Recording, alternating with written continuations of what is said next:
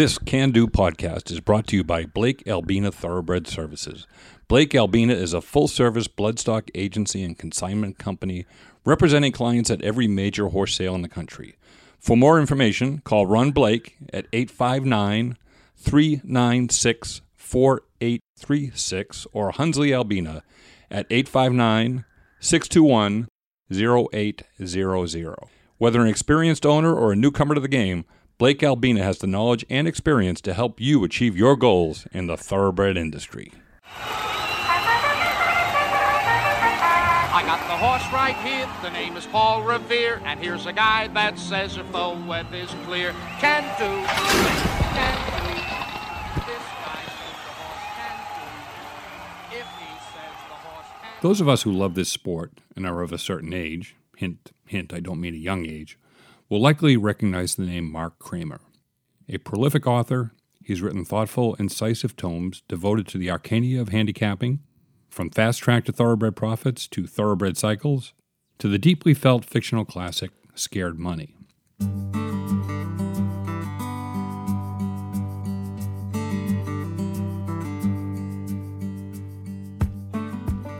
But, like a lot of horse players, Mark is most definitely an eclectic sort. Born in Queens, now living in Paris, this world traveler has also written common-sense travel journals about destinations across the globe, from Cuba to Bolivia to his beloved Paris. His latest effort, of which you will hear much, is Old Man on a Green Bike, a paean to his later-in-life adoption of the cycling lifestyle. Normally, I like to go into these interviews with a set plan containing certain goals regarding what I want to discuss. Knowing Mark and his varied interests, while I had a plan, which certainly included racing and handicapping topics, I just decided this conversation was going to flow and go where it would do so, as you will soon hear.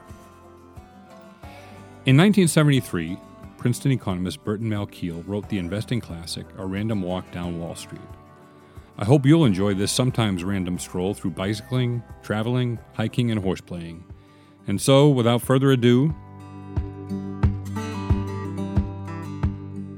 you can tell from the very beginning of our conversation, Mark must have had a good bike ride that morning. Energized, enthusiastic, we talked about his latest book, The Benefits of Cycling, but also related his love of cycling back to more innocent days as a boy in Queens. So, Mark, you I think I first ran across you. You authored, I consider kind of a handicapping classic, Scared Money, but you also did some handicapping guides, thoroughbred cycles, value handicapping. But those aren't the only types of books you've written, right? Well, I also have written travel books, but not travel books like five-star hotels. Travel books really getting involved in what the daily life is in the countries or cities. So a couple of them were a lot of fun, like Barcelona turns out to be an incredibly fun city. But to do these, actually, my wife and I, we actually lived in some of these cities and some of these countries, and did the books while we were living there. So it was like the difference between a foreign correspondent and somebody they send in on the night of the crisis who doesn't know the country. We were there. So that was a lot of fun. And then recently, the stuff that I really like, I guess the most recent things are the things that become most excited if you are living in the present, which I am, and writing about bicycle adventures and bicycle commuting and just the bicycle life and just human energy in general, which is so underrated in our society today. Everybody talks about windmills and solar and whatever kind of energy, but the only renewable energy is human energy. So for 20 years, I've been commuting. I'm doing all my commuting by bicycle, even if it rains, even if it's cold, and I wrote about that, and also have done a lot of our vacationing has been done on bicycle also, including visiting racetracks, and so that's also in my book. It's called Old Man on a Green Bike, and it's basically an adventure book, but it's also environment. There's a message there about how human energy human energy, the underrated energy, is the only renewable energy. It doesn't depend on mining rare earth minerals, and it works. And at the same time, you're getting somewhere with free energy. You're also improving your health, so you can't lose. Mark, you were, I would say, lately or drawn later to the bicycling life, correct? You were not always a biker. I think you were kind of drawn to it really more when you moved to Europe. Is that fair to say? Well, here's the thing. As a child in New York, I actually did errands for my parents by bicycle. And in our neighborhood, when people still played in the streets, we actually had bicycle races in our streets in Queens. And we had people among the kids who were not racing at the moment. They would be guarding the corners to make sure no cars were going through. And so I did have experience on the bike, but then I was overwhelmed by the propaganda that a bicycle is a toy as opposed to being a mode of transport. And when we came to France, especially in the year 2000, I learned from other bicycle people. I attended some bicycle demonstrations of a group that's similar to the critical mass groups in USA who are bicycle advocates, and I went on a ride with them.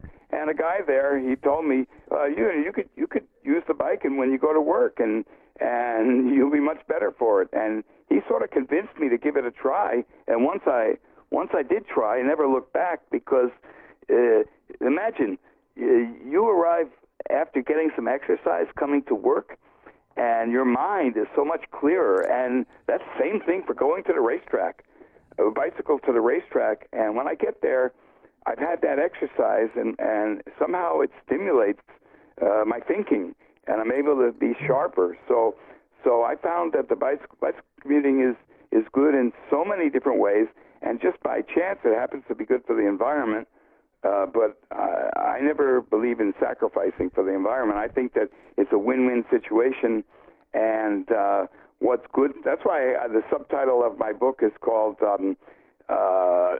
Self. I purposely use the word self-serving environmentalist, because I don't believe in sacrifice. You don't have to. It's good for yourself, and it's good for everybody else at the same time.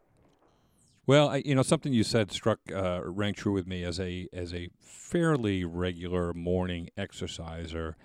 I notice the difference in myself when I have been able to get up and get a workout in, and just as far as how I do everything, throughout the day, versus those days when I'm unable to, or I just don't because I'm lazy. The endorphins start flowing, the blood is pumping. I think your whole approach to, you described it. I think your whole approach to everything just is more positive, more energetic. Everything just feels a little keener. Yeah, and I believe that in fact there has been research, which I cover in the book, whereby if a person is a regular bicycler, and you know what, I think this is true for all exercise, but I can't prove it. The research is on cycling.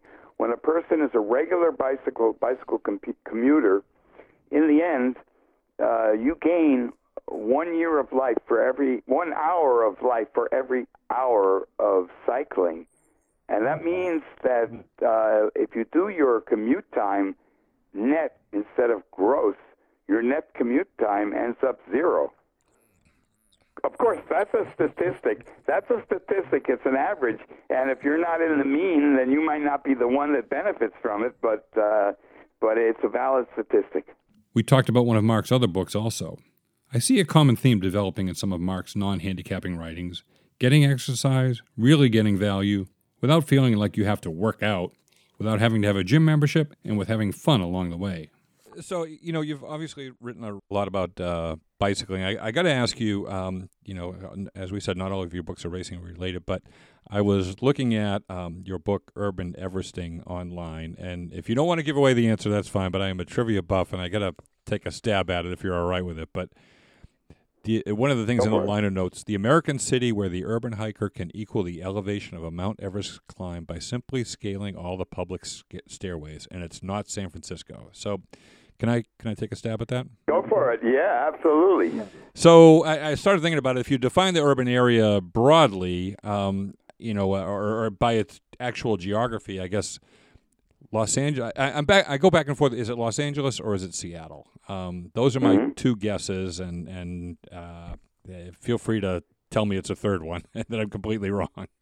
Well, you got second and third in the trifecta because L.A. comes out in second. I think Seattle and San Francisco are close for third. But the number one city, surprise, is Pittsburgh, Pennsylvania. Oh, of course. Right. The hills around the river. Yes, of course. We have some good friends that live in Pittsburgh, and shame on me for not guessing it. When Jim listens to this, he's gonna call me right away and say, "Bill, how could you not get that?" Yeah, they have a yearly event, and the idea of the Everest thing is that you can, if you're in a city that has ups and downs, you can either with urban stairways or with hills, you can climb your Everest by measuring how many meters or how many feet you're climbing, and climb the same distance as an Everest climber climbs, and do it within the same period of time, and you gain an Everest. Of course, it's not cold, not as cold, and the altitude is lower. But I've tried that even in high altitude city at 12,000 feet above sea level, and it was invigorating. So in Pittsburgh, they actually have people who have done an Everest, and they have a competition, a yearly competition, where it doesn't really matter if you finish first or you finish last, but just doing it of climbing the stairs. All right, it's time to get to some horse racing discussion. I'm always interested in how people come to our sport, their introduction to it, but also what drew them to horse racing as a gambling pursuit, given the time and effort required. I know why I did and what I like about it, and I think there are some common threads among all of us who are serious about this pursuit. I said I expected this to be an eclectic conversation. Along the way, we covered the name of a now long-dead baseball great who, unjustly I might add, made what I can only refer to as lonely history. Mark, what was it that first drew you to horse racing way back when? Is it the puzzle, the grandeur, the majesty? What was it that drew you to horse racing? I think if tell me if I'm wrong about this, but most of the people who are asked this question say that it's somebody in their family, and I had two people. Is that true? Yeah, it is for me. I know everybody that I talked to, someone else took them there and got them hooked. I agree. Well, my grandfather in Schenectady, New York, where I was born, I would visit him, and Friday nights when he got home from work, he'd be poring over the harness races at Saratoga Harness, and he started to take me there, and that sort of and I think not only going to the races itself, but actually see him studying and learning that, hey, this is something that you can do well if you put in the effort. So I think the combination of the studying and the spectacle. Yeah, and it's interesting what you say about the studying.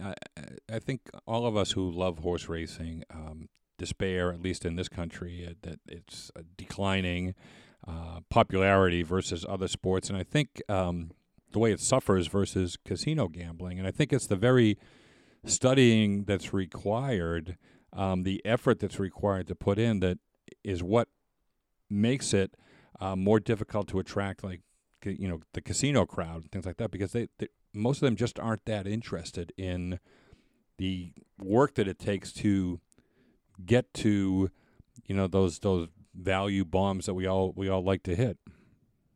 Mm-hmm. I don't want to speak as if I'm negative on the human species, but because people know me as being an optimist, but I think that for some reason the majority of human beings do not want to make the effort and do not find pleasure in making the effort. They want something that comes quickly and satisfies an urge.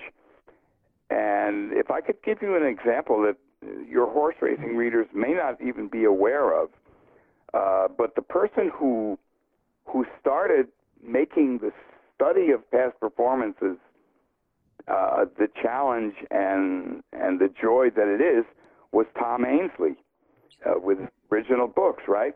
Well, he was a friend of mine, and in later life, because I didn't know him when I was reading his books. His real name is Dick Carter, and Ainsley, like so many other people in in horse race handicapping who are students of the game. Dick Carter had done so many other things with his life. And you may be surprised to know that he even wrote a book with Curt Flood, the former St. Louis Cardinal center fielder, about free agency. And because Curt Flood was the first player to take a risk and sue Major League Baseball for to be a free agent. He lost his suit before the Supreme Court. Yeah, it went to the Supreme Court. So Dick Carter actually was the co-author of that book. His picture appears on the back cover, and people don't know that. And what I'm trying to say here is that when you find a studious handicapper, you're going to find a person who is probably interested in a lot of other things at the same time. I could say the same for Barry Meadow and other people that you know about. As long as I've played this game, I've maintained that the biggest barrier to entry is the entry point itself, the ancient runic characters that constitute past performance running lines. Along the way, we talked about the differences in how past performances are presented in this country versus Europe. Those differences aside, I found it interesting that they still tend to lead one back to some eternal truths. I remember, I've told this story before on the podcast, but taking the train out to Belmont to the day that Smarty Jones unfortunately lost the Triple Crown, and my now son-in-law was with us, and I'm trying to explain to him and my son, it's my son-in-law says to me, so holds out the race form and says, so explain this thing to me, and I start with maiden special weight, and in 30 seconds I can see his eyes glaze over. He's like, I don't know what the heck is going on here, and I don't blame him. It's hard. That's the starting point, right? If you will, the past performance lines, and those are like hieroglyphics. I know that you taught a handicapping class at college in your past. How did you kind of break that ice with people to get them over that initial hump, or did you attack it from another direction? Well, in fact, to convince the two schools where I did this, a university and a community college, to convince them to even offer the course, I explained to them that horse race handicappers are like people who would have been physicists studying atomic particles if they hadn't been studying the racing form, and that this is a valid intellectual activity. And they accepted that. And so that's how it got started. And then I didn't present myself as being a guru, not at all. I had guest speakers coming to those classes, and it was a very horizontal type of learning situation. And there were sometimes students in that class who knew more than I did, or who were sharper thinkers than I was. So we learned from each other. So it turned out that we had a nice crowd of people. We saw each other regularly at Santa Anita or at Hollywood Park, and sometimes we put in a group bet. And it was a fun thing, but these people were serious handicappers, and I remember very fondly those classes. Mark, one of the things that I always strikes me when you look at, particularly around Breeders' Cup time, when we all have to, at least over here, have to become conversant in the European way of presenting the races. How do you, in the U.S., and I consider myself in this crowd too, are very data-driven, and the time form or the European descriptions tend to be much more of the narrative kind of approach. How do you use those in your handicapping? It strikes me that you must have to know a lot more about class and kind of see the races, watch the races, see replays to be able to succeed in that type of environment with that type of approach. Well, the narrative approach is really helpful because you can pick out things. Of course, the daily racing form has short comments, and they get better all the time. But the narrative approach, it gives you a chance to visualize. It presents an image. That numbers, for some people, the numbers are an image. For me, the narrative is even better than the numbers, and especially if you're looking for something. And my feeling with the European turf races is to find horses that actually have speed.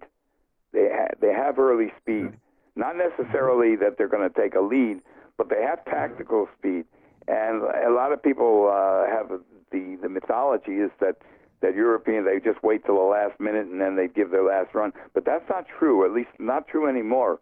And so, and especially for European shippers who are coming to the United States, a lot of times, let's say that you do have a front runner in Europe who's going against the universal bias there, and he ships to the United States.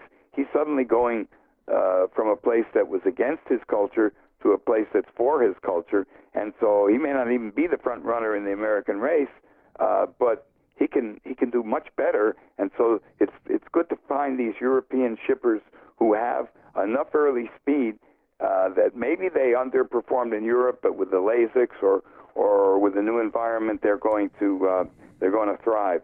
And so the speed factor in the narrative, I look for mentions of speed here and there.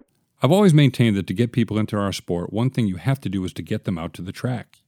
It seems obvious, but there's something about the time-honored process of walkover to paddock to saddling to jockey's entrance to leg up to post-parade to warm-ups to race that subtly yet stirringly communicates the long history and pageantry of our sport.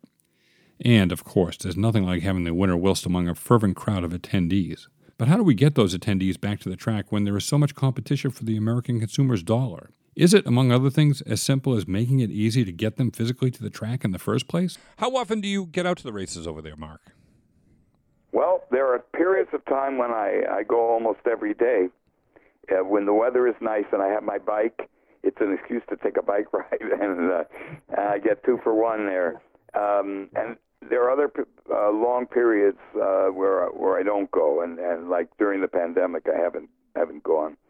Although the tracks were open, but I just didn't want to take any chance. So it depends on the season and the weather, and but I like to go out there. I like to be at the track in person, and for me also the spectacle counts. So if I'm online too often, that online stuff is not the same. It's like reading a book with real paper compared to reading a Kindle book. I like to be there, and I like the spectacle, and especially, if I may add, I'm being long-winded here, but I love racing at small country tracks, no matter where. Could be USA, could be France, and I love to go to those small tracks in the country. It's great ambiance, great atmosphere, and good betting also. Yeah, it's kind of interesting, and I do want to get to the different tracks that you've visited, but one of my fears in the pandemic environment here, at least over here in the U.S., is that it already has become in a lot of ways what Harvey Pack, I heard referred to one time as a studio sport. The on-track attendance, unless it was like Saratoga or Keeneland or, the California tracks or Gulfstream in the winter, was not as important as just the online presence. I remember being at Belmont one Wednesday afternoon. I had a business meeting out in the middle of the island and got out early, and my flight was later, so I stopped at Belmont on the way. This Wednesday afternoon. This is probably 15 years ago now. And as I like to tell people, you could have shot a rifle through the grandstand and not hit anybody. But my fear is in the pandemic environment that these tracks, they're, and at least in the U.S., their handle has held up. And are they going to kind of, I don't know if they can really dissuade on-site attendance, but are they going to value on-site attendance even less and less? And is it really going to become much more of like the type of studio sport that Harvey described? Well, maybe I'm a reactionary in this sense, because I think that some of the things in the past, if you could find a way of bringing them back, you could get more people out to the track. And I think that in my days in New York City, going to Aqueduct, say, there was a bus that took you there. And everybody was a horse player. It was a special bus for horse players. And it was great service. And if they had that, because the problem is that the distances, it's so easy to play from your house. you don't have to drive a long distance. But if there's a bus and you can study on the bus, so you're not wasting your time behind a wheel. You can study the races on the bus. So there are ways of getting people out there. And then I think in the small tracks, I'm not sure. I haven't been to the fairs recently, but in France, the small tracks on a Saturday and Sunday are usually are full. They have great attendance because it's the only game in town. They're not competing like a little beautiful town in Normandy like Évreux, which is just so pretty. That town, the track is about 3 or 4 miles outside of the town. Okay. It's surrounded by forests. A train goes through there. It's a beautiful place, and they get full attendance. They're not competing with NFL or with any kind of glitzy spectacles in their town, and so this is the place to be. We spent some time discussing the regulatory environment as it relates to racing in Europe versus the U.S., the impacts of the kind word medication regimes in our country, and how the highly spaced racing efforts and early retirements that characterize much of our sport in this country have worked to its detriment. My own passion for this sport was reawakened after a period of some dormancy when I attended the harness races at the Red Mile in Lexington back in the mid-1980s. Then and now, the standardbred breed races with a frequency that's not that far off from the frequency with which thoroughbreds used to race. Those days are gone forever, but I am left to wonder from time to time how much different the following of our sport would be if we were to return to those days. Mark, what's the situation over in Europe? Because I'm not familiar, and I really don't know, with drugs and horses. Because here, there are those trainers whose numbers, kind of skyrocket into the 20, 30%, win category at certain places. And in some cases, I think it's merely that they are getting the best horses. But in other places, you start to think to yourself, how does a horse go from one barn to another barn and improve so dramatically? What's the state of drug testing over there and surveillance and supervision? Well, in France, they are ruthless about that. First of all, Lasix there's no such thing as Lasix here. Okay. And they're ruthless about anybody caught using drugs with their horses. And I would say there are some of the French trainers and stables are purists about this. And if you notice, André Fabre, who's made a lot of enemies because he's not such a sociable person, but when he brings a horse to the Breeders' Cup, he never adds Lasix to that horse. And he's had pretty good winners at the Breeders' Cup. So I think that there's a feeling here. And for your listeners, you can check online. Just go to Gina Rarick, R-A-R-I-C-K. She's the only American trainer here in France. She's a friend of mine, and I love her stable. And she loves racing without any Lasix or any type of race day medication. Now, do the horses run as often over there? Here in the U.S., it gets a little frustrating with. First of all, the trainers seem to kind of follow the sheets, and so they're looking for bounce patterns and spacing the races. You don't see anymore the old days where a Secretariat ran 11 times as a 2-year-old every 2 weeks, basically. He ran. Do they follow the same pattern these days as far as spacing races out over there? Because I think. Go ahead. Mm-hmm. Yeah, go ahead. For the higher class horses, definitely. And also, I think that this is one reason why, if you look at the attendance at harness races in France compared to thoroughbreds, you're going to see more people going to the harness races, and you're going to see larger handle in general for the harness races because the trotters race every week or two, and so you get to know them. They even have some horses have their fan clubs.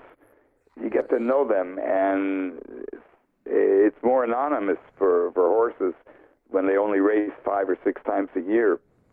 So that I think that could be one reason why there's not so much attendance at thoroughbred races, because you can't really get to know a horse.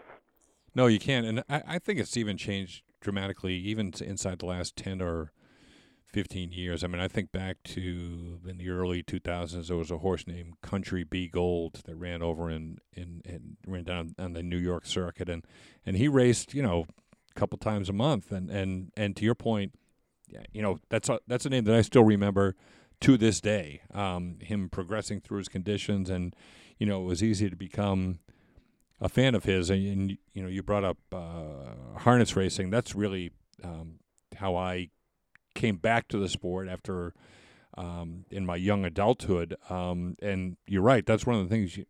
I used to go to when I lived in Kentucky. My brother and I would be at the Red Mile down in Lexington fairly frequently, and you'd see the same horses, week after week, and you can start to get a feel for them. And I agree with you. I think that's one of the things that has inhibited the sport's popularity here, both at the claiming level and at the higher levels, especially at the higher levels now. Some of them have success as a 2-year-old, and they're retired to stud. It's just it's breeding.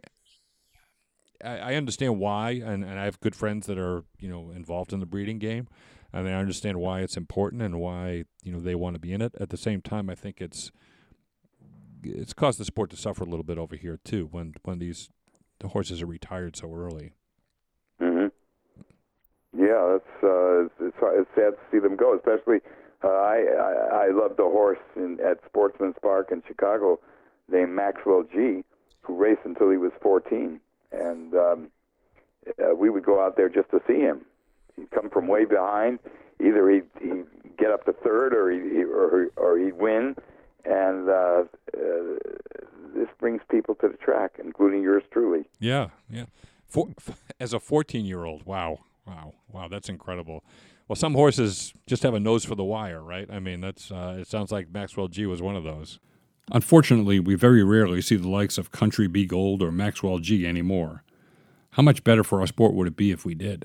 Next week, we'll dig into some handicapping discussion while revisiting Hollywood Park, talking about how one can support the important thoroughbred aftercare programs that are out there, and the perils and travails of public handicapping.